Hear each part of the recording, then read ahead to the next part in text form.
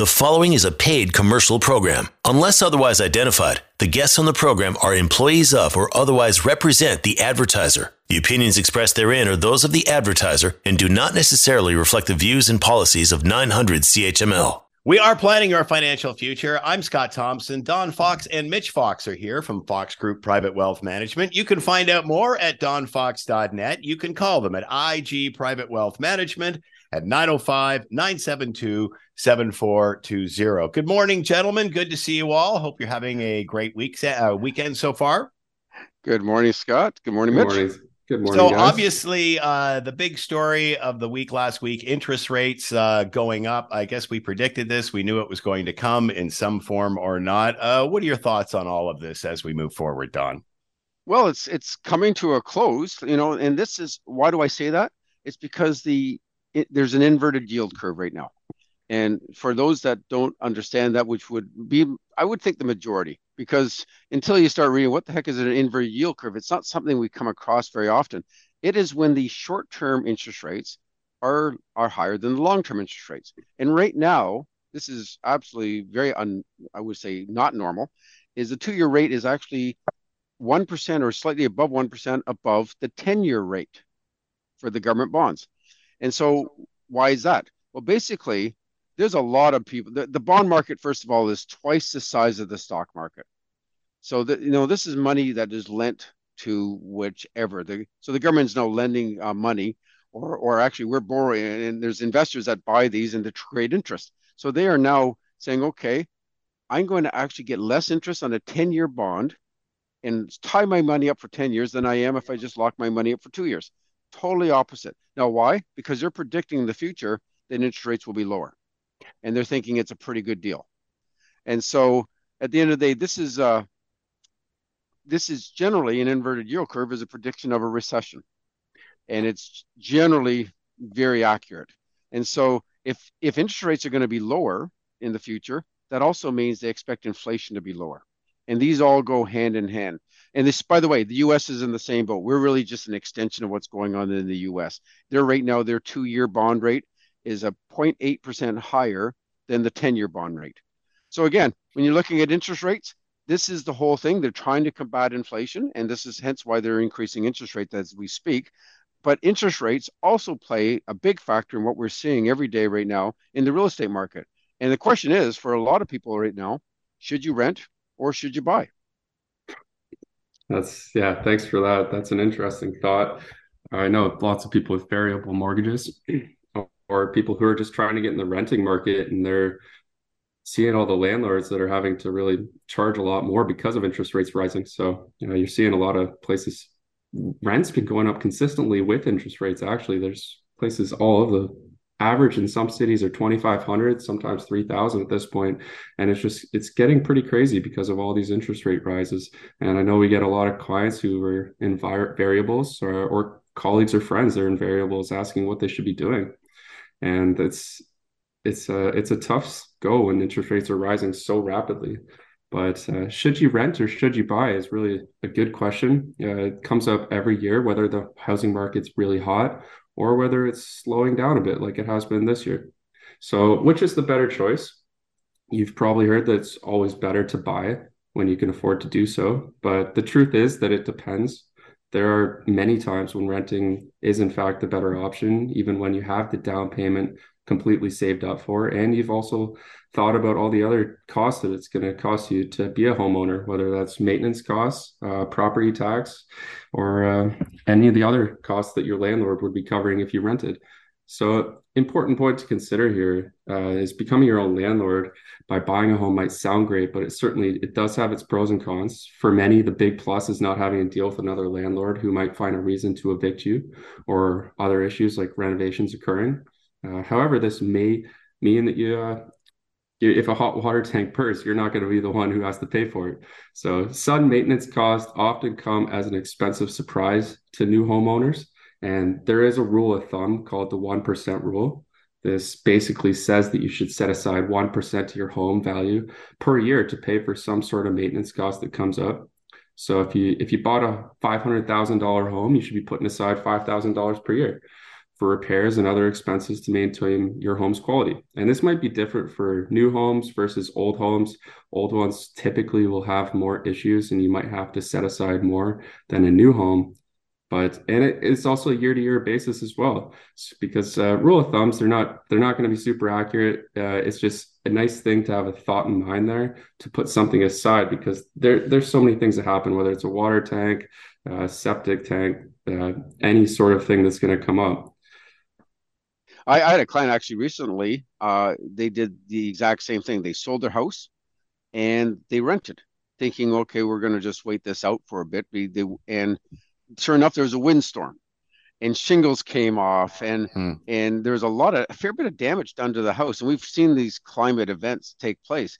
Well, they're thinking, well, it's a good thing I didn't own that house at that time. Now the landlord has to come and pay for somebody to clean this up, refix the roof, and it wasn't their thing. And it said, wow, that was good timing on that part. And it's also a good time to remember, if you do decide to do the purchase route, as you were saying, Mitch, depending on how old the home is, a new build, don't necessarily have to worry about this, but as they get older, you don't know what's in behind those walls. And I know a lot of people sometimes drop an inspection as one of the conditions to buy a home. And, you know, what you're alluding to, it's one of those reasons why you should make sure if it's an older home, you get an inspection done of some sort. So at least you know if there are some underlying issues there. And to your point, Scott, nobody had that luxury during COVID to do that. Yeah. Because it was a feeding frenzy. You couldn't put a condition on to buy a house. You'd never buy a house. Yeah. Now things have finally settled down and you can make a very well-informed decision. Should you rent? Should you buy? What's the best for you at this stage? Yeah, I mean, you couldn't only not get an inspection during COVID.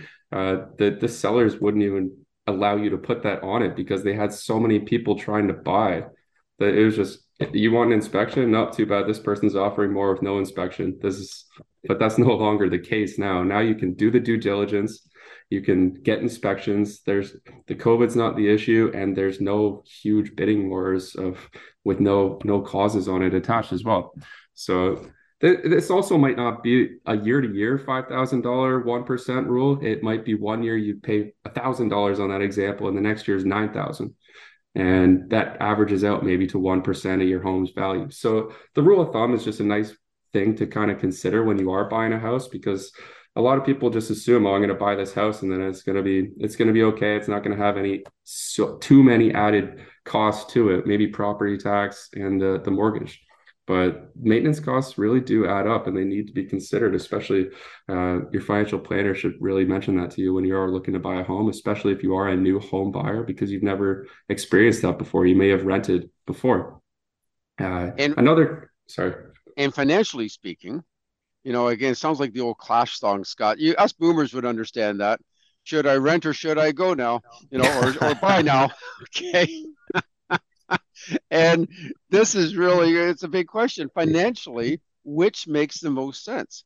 And again, it takes a lot of discipline. The nice thing about a mortgage, you have to make the payment every month. In rent. And if you are saving money in rent, you then have to say, okay, I can take this extra money and put it aside. Now, I'm sure you've done the math here, Mitch. Which makes the most sense? That was a great song. I think you should really take up a new career here, Don. For retirement. Should I rent or should I buy now? Yeah. I should tag the Clash in this podcast. Yeah. But an example of which is a better financial decision could paint a different picture, whether it's renting or buying. So let's say you take an $850,000 home, and you're going to put down 20%. So that's $186,000 down payment. And let's say example A, you put it in a non-registered account and it's earning 6% for 30 years. And that's that one scenario. And you're paying rent at an all-in cost of $2,500 a month. Versus buying this house, you put that down payment into the house and have roughly $3,600 monthly costs after you factor in property tax, maintenance costs, and everything else that comes with home ownership. And let's say the house grows 3% annually for 30 years. And at the end of this 30-year mortgage, you're going to sell the house and you're also going to sell the non-registered account, and we're going to tax that at 53%. So we're going to put that at the highest possible capital gains, just to take the worst case scenario here. Of which you only pay half that tax rate. So it would actually be, I guess, 26% for capital gains. Correct. So you're going to pay half of the capital gains on that. So the non-registered account will be worth $2.25 million, and the proceeds of the home is going to be worth 1.97, which is about $300,000 in difference. So there is a case for each side. It's very emotional. If you want to own the house and you want the stability of owning this house, well, buy the house. It might not be the best, most sound financial decision. It really depends on the market. People in the last few years have been saying this is the best decision you could ever make, and you should be leveraging so much to do this. It's basically free money. The interest rates were under 2%, but now you have interest rates that are over 4%. You're seeing 4.6, maybe even get to 5% mortgages soon. And you're not seeing people leverage as high as they possibly can, pumping the housing market up. So it might be better to rent. And as well as the difference between that rental cost of $3,500 mortgage and house costs versus $2,500 in the rent costs, that's $1,000 that you can be putting away per year for those years. So you could be putting away another $12,000 a year, which is also going to compound and make that $300,000 difference significantly higher. And again, if it goes into tax-free savings accounts where it's a non-tax and you can split that between you and your spouse, now you're getting all this tax-free growth on top of that. Yeah, exactly. Especially if you do have an income that you should be putting into an RSP, you're also going to be able to put it into an RSP, which is going to deduct from your taxable income, which you're also going to be able to grow tax-free as well. So there are definitely some pros and cons to each of them here. Whether it's emotional or if it's financial, it's a lot of older people, I like to call them boomers because of Don. They'll be buy your house. It's always buy the house. But financially, you should go over the numbers with your financial planner as well as your priorities, instead of just having ingrained that you need that house and stability. Because financially, it might not be the time, and long term, it may not make sense. We are planning your financial future. I'm Scott Thompson. Don Fox and Mitch Fox are here from Fox Group Private Wealth Management. You can find out more at donfox.net. You can call them at IG Private Wealth Management at 905-972-7420. Going to take a quick break here. We're coming back.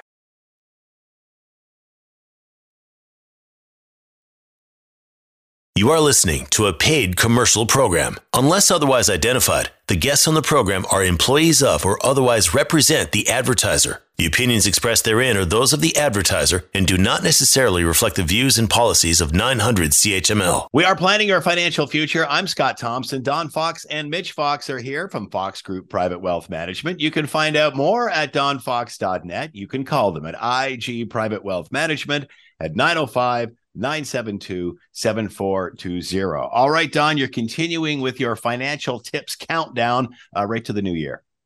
And you know what? The big one here is don't ignore inflation. You know, we were just talking about interest rates and how important this is. And, you know, for the listeners, okay, you know, 2% inflation versus 4% inflation versus 6% inflation, you know, it all, you know, those are just numbers. But what does it really mean? Well, it's kind of interesting. Let's say you were retired at 65 and you had an income of $50,000 a year. And at 2%, you know, that money would grow. Those costs would grow rather. And at 75, you would need 61,000. Okay. You know, you expect a little inflation. By 85, you need 74,000. And by age 90, it would cost you 90,000 a year. At age 95. So you look at that 50,000 and you say, you know, expect, you know, slight increases throughout the year. And that's called inflation. And that's where we were. That was the 2% inflation rate that we were enjoying for quite a long time. In fact, there was times where it was under the 2% rate, and they were actually trying to, you know, stoke the economy a bit to get the inflation rate a little bit higher. So what if inflation was 5%? Well, that $50,000 at age 65, okay, we all started at the same level. But by age 75, you need 81,000 a year, just with a 5% inflation rate. That's 81,000 a year versus 61,000 a year if you only had 2%. Well, by age 85, believe it or not, you'd be up to 132,000 a year is what you would need to have the same lifestyle that 50,000 a year was just 20 years ago. Again, now it's almost double because if you only had 2% inflation rate, you would need 74,000 a year under the previous example. And by age 95, you would be up to $216,000 is what you need to support that same $50,000 a year lifestyle at age 65. Inflation matters. It's one of the biggest, it is the biggest cancer in everybody's portfolio. And you could only imagine if you do not have an index pension, like most people don't, where are you going to get this extra money? Is that going to come out of your investments? Well, then, if that's the case, how long are your investments going to last? And I know Mitch and I, we do the LPP. It's a financial planning tool. We increase inflation by 0.5%, and it has way larger impact than a market crash or increasing lifestyle and other things. Inflation is a key.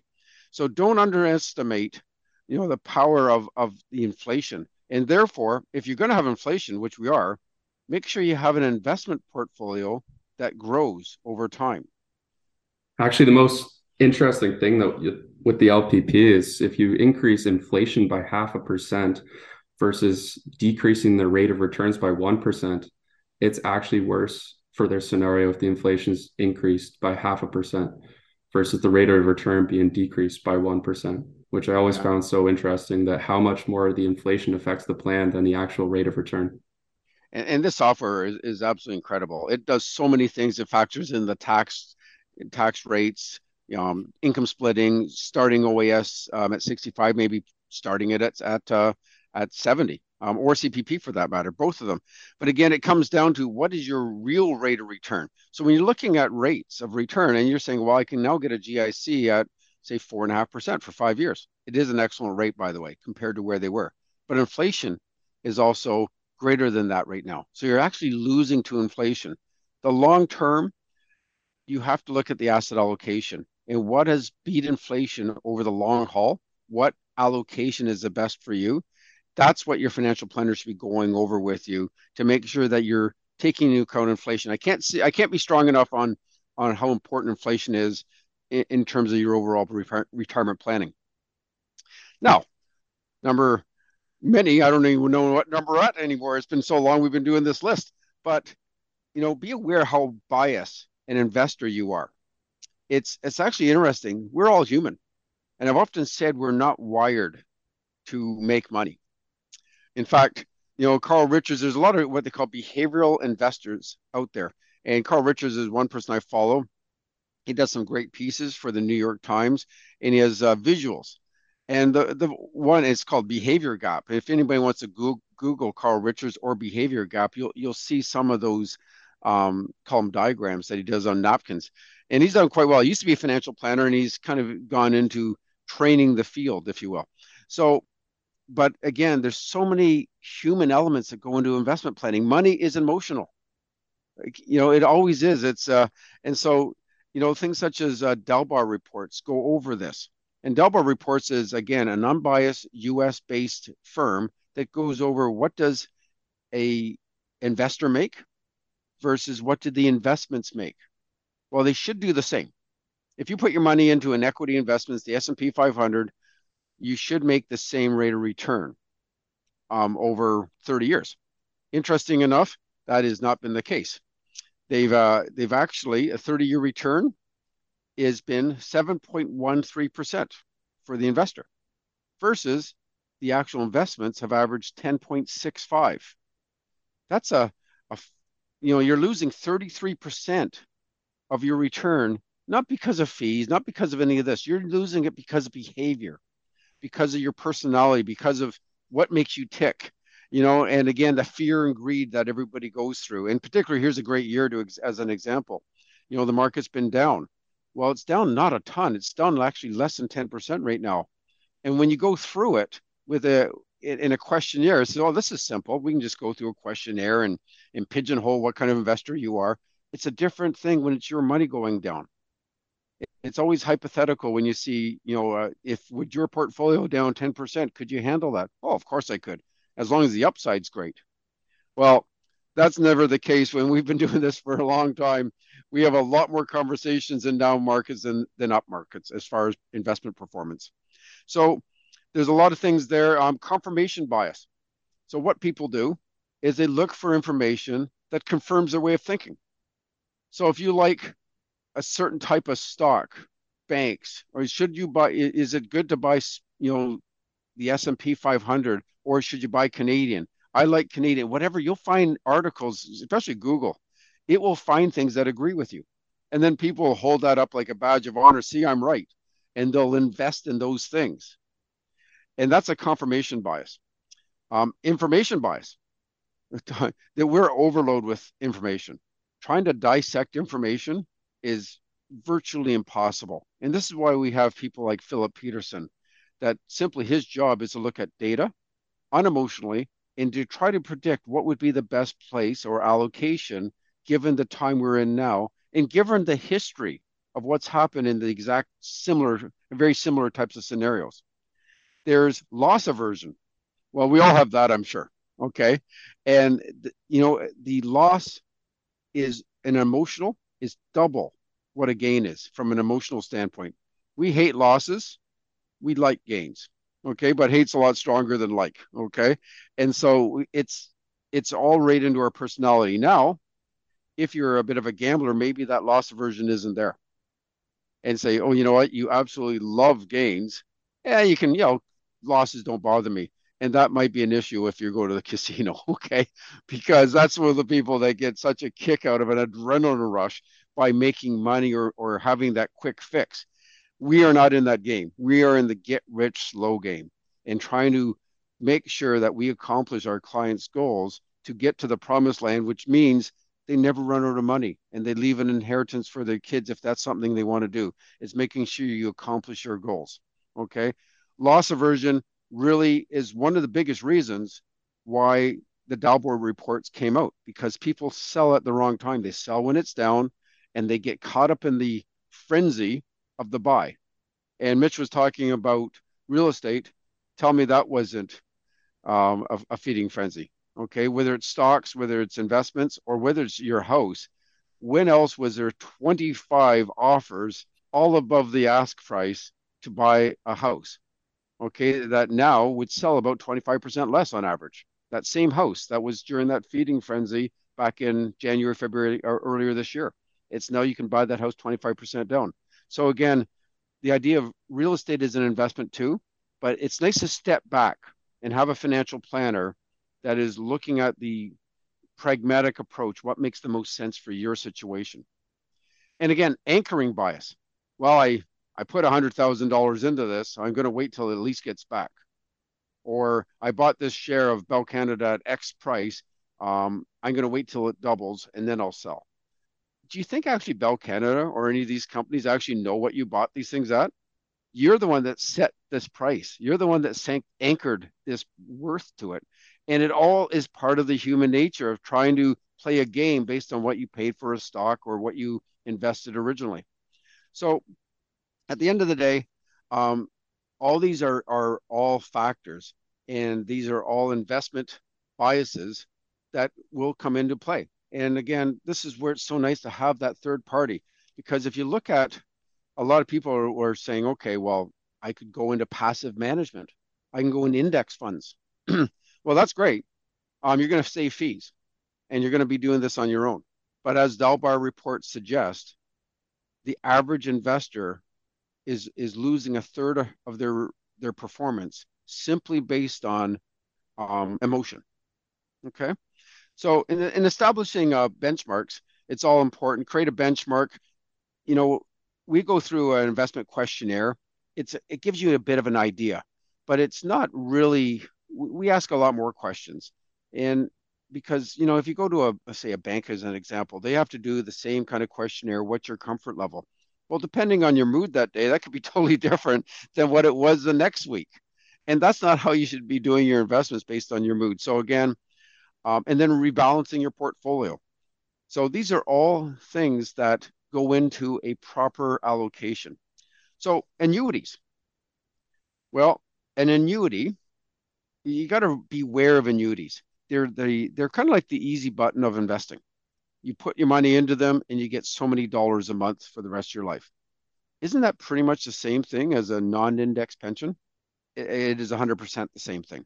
In fact, what a lot of the companies do that do have a defined benefit plan, they simply take your lump sum and they buy an annuity at the end. This is not the index pensions like a government worker, but this is how a lot of them work. So again, a $30,000 a year pension will get you $2,500 a month. And let's say it was even 3% inflation. Go back to the kind of normal levels, if you will. That $2,500 a month would be only worth $1,860 a month in 10 years because of inflation. And that's what an annuity will do. Again, inflation will start eating away at the annuity. And in 20 years, your $2,500 a month is now $1,384 a month because of inflation in terms of its buying power. You'll lose 45% after 20 years at a 3% inflation rate. So these are all factors. And again, do inflations make sense? Well, there might be a place for it. But at the end of the day, you got to make sure you're still beating inflation and make sure that growth rate. And again, putting it all into a plan, it might make sense. Again, this is where there's no right answer. I cannot, or no financial planner can say, do not do this, or make sure you always do this. It's not an ultimatum in financial planning. It's making sure it fits and does it work. And this is such a great exercise to go through. Now, talking about great exercise to go through, bring your kids into your financial decisions. Okay. And maybe I shouldn't say this with Mitch here, listening right on the show. Okay. If you noticed, I unmuted on that one. Let's talk about this. But many clients have often said that children rise to the occasion and learn from their involvement. So, there is a huge financial literacy issue, period. It doesn't matter which country. And most of the time, if the kids, and we've had a lot of children sit in on appointments. Now, again, depending on the age, and it depends on how long they stay in the meeting too. And depending on the topic we're talking about, I can tell you right now that I've had a number of clients that had their kids sit in, and those kids have now grown up, graduated. Not a shock.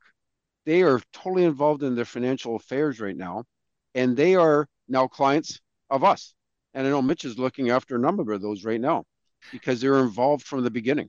What is the best way to lure them into this discussion? I think I remember way back to my first meeting with a financial planner, and I think it was him explaining compound interest. Is that a good starting point? What's that first conversation like with someone who's new at this so they don't glaze over? I would say the very first one would just be money makes money. Yeah. It could, like, if here's $1,000, if you made 2%, that means you get this $20 at the end of the year. Okay. And then Pete's like, what? You really did just give it to you? And that's just a start. Okay. So yeah, they give it to you because you've lent this institution money and you're getting whatever the rate of return is because you've lent it. And it's like, wow, I don't even have to work for that. Absolutely. And I know that happened to me when my dad took me to my bank. I got my bank book updated. I think I might have had, I don't know, $80 or something. And I got this interest at the time. And it was like, why did they just give me money? It's like, start the car, because they just gave my bank balance is higher. Why is that? And again, my dad then explained interest to me. And it says, now that money, that interest is now actually making more interest on that interest. And that is really what compounding is all about. So that he really simplified it for me. And I'm at the age of, I'm trying to remember exactly. I'm going to go with about age 8 at the time. And put it this way, the Permanent was the trust company that was later taken over by Canada Trust, which has since been taken over by TD. So, that gives you an idea for those listeners that remember the Permanent when this happened. And it was actually when bank accounts actually paid interest too. Yeah, that was my second point I was going to bring up here was that, wait a sec, you actually visibly saw a bank account grow in size. How does that happen? When was that? What year was that? Yeah.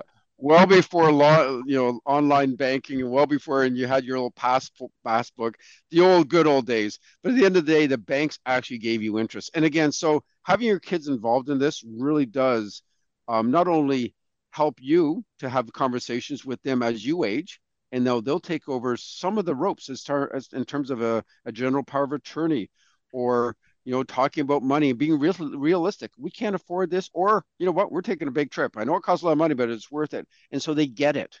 It's all part of it. So this is a great idea to involve the kids. And Christmas is around the corner. What a great way to spend your Christmas dinner, isn't it? Oh, my. We are planning your financial future. I'm Scott Thompson. Don Fox and Mitch Fox are here from Fox Group Private Wealth Management. You can find out more at donfox.net. You can call them at IG Private Wealth Management at 905-972-7420. Going to take a quick break here. We're coming back. You are listening to a paid commercial program. Unless otherwise identified, the guests on the program are employees of or otherwise represent the advertiser. The opinions expressed therein are those of the advertiser and do not necessarily reflect the views and policies of 900 CHML. We are planning your financial future. I'm Scott Thompson. Don Fox and Mitch Fox are here from Fox Group Private Wealth Management. You can find out more at donfox.net. You can call them at IG Private Wealth Management at 905-972-7420. Christmas savings and scam protection. Boy, this is a confusing time of year, Mitch. Yeah, those are kind of both ways, but you're just trying to avoid getting to that January 18th, which is apparently called Blue Monday. I did not know that until today. It's dubbed the unofficial most depressing day of the year. And the day is calculated using several factors, such as weather. But the main reason is from debt levels. People start to receive their credit card statements from December, and for many, start to feel the blues because they got a little emotional during Christmas time. They got in the spirit and they went wild. They leveraged their credit cards and they came in January 18th and they're feeling the blues. So there are some ways to prevent the blues, and the best and most preventive way not to feel this pain is unfortunately come and gone. This would be by spreading out your shopping throughout the whole year. But I know myself and many others do not even think about Christmas until December. My dad and I are actually on December 24th. We're there every year. It's a father-son event. We've done this from the get-go, and we run around the stores and figure out what we're going to get. Way to pass down the custom there, Don. It's tradition at this point. It's certainly a Christmas tradition right there. But it sometimes it just doesn't even feel like Christmas. It's not snowy outside. The year's really flown by. I can't believe it's already basically mid-December. And lots of people, they get to crunch time and they just shop as quickly as they can, and they spend a little bit more than they thought. So one great way to avoid the financial holiday hangover by paying down your credit card balance before you start shopping. This will take the funds right out of your bank account so you see how much you have left to shop with. It can be very easy to swipe a little freely over the holidays. Like I said, people get euphoric and emotional during Christmas, whether it's for the good side or if you're being a little grinchy. Those are two characteristics of a financial hangover recipe. Most credit cards have 20 to 25% interest rates on them. The last thing you want to do is leverage against that balance and actually have a higher balance than your bank account. This is a very slippery slope, and paying the minimum is not going to get that interest rate, those interest payments reduced. You actually have to pay that entire credit card balance to get rid of those interest charges. So even if you paid down a majority of that credit card, for those gifts that you bought in December, you're still going to be paying interest on that because you haven't paid the entire balance. So you want to just pay that entire balance before you do and not overspend. That's the best way to avoid January, the Monday blues. But another way is to reflect on how you spent 2021 and how it worked out. Did you feel that pain in January, or were you successful and you didn't feel that pain of the financial hangover? Reflect on how you did last year. It'll give you a guideline on planning how much to spend and on who. Maybe some older family members do not need as much of a gift as you did in previous years. What are you talking about, Mitch? You've got everything. You've got everything you need. What are you talking about? It's just junk now. Yeah. Another one to do is search for online coupons. Lots of people don't do this, and I think it's very underutilized tactic. But if you find something that you want to buy, before you hit the pay now button, go Google the product, Google promo codes, Google discount codes, and typically there will be something that comes up. And it might be small, might be 10%, but at least that's better than nothing. And that could save you, compounded over all the things that you buy for Christmas, it could be a significant amount. But as much as it is to save from how much you spend, you have to be mindful about the assets that you do have and to protect them. Scams are very, very popular during Christmas because, especially with online shopping now, cyber scams are at all-time highs this time of year. I know I've already seen numerous ones on my phone, whether they're phone calls, texts, or emails. And people are emotional during Christmas, and they might be believing and a little less on guard because, well, they bought a lot of gifts. So they have all these companies emailing them saying your box is at UPS, you have to pay money to release it. Your box is at customs, you have to pay money. There's so many different ways that they're doing this, and they get pretty crafty. Whether it's a missed delivery notification saying that they tried twice and you have to give your ID to do that. Be mindful of things coming and double check to make sure that they're actually accurate. There's another one.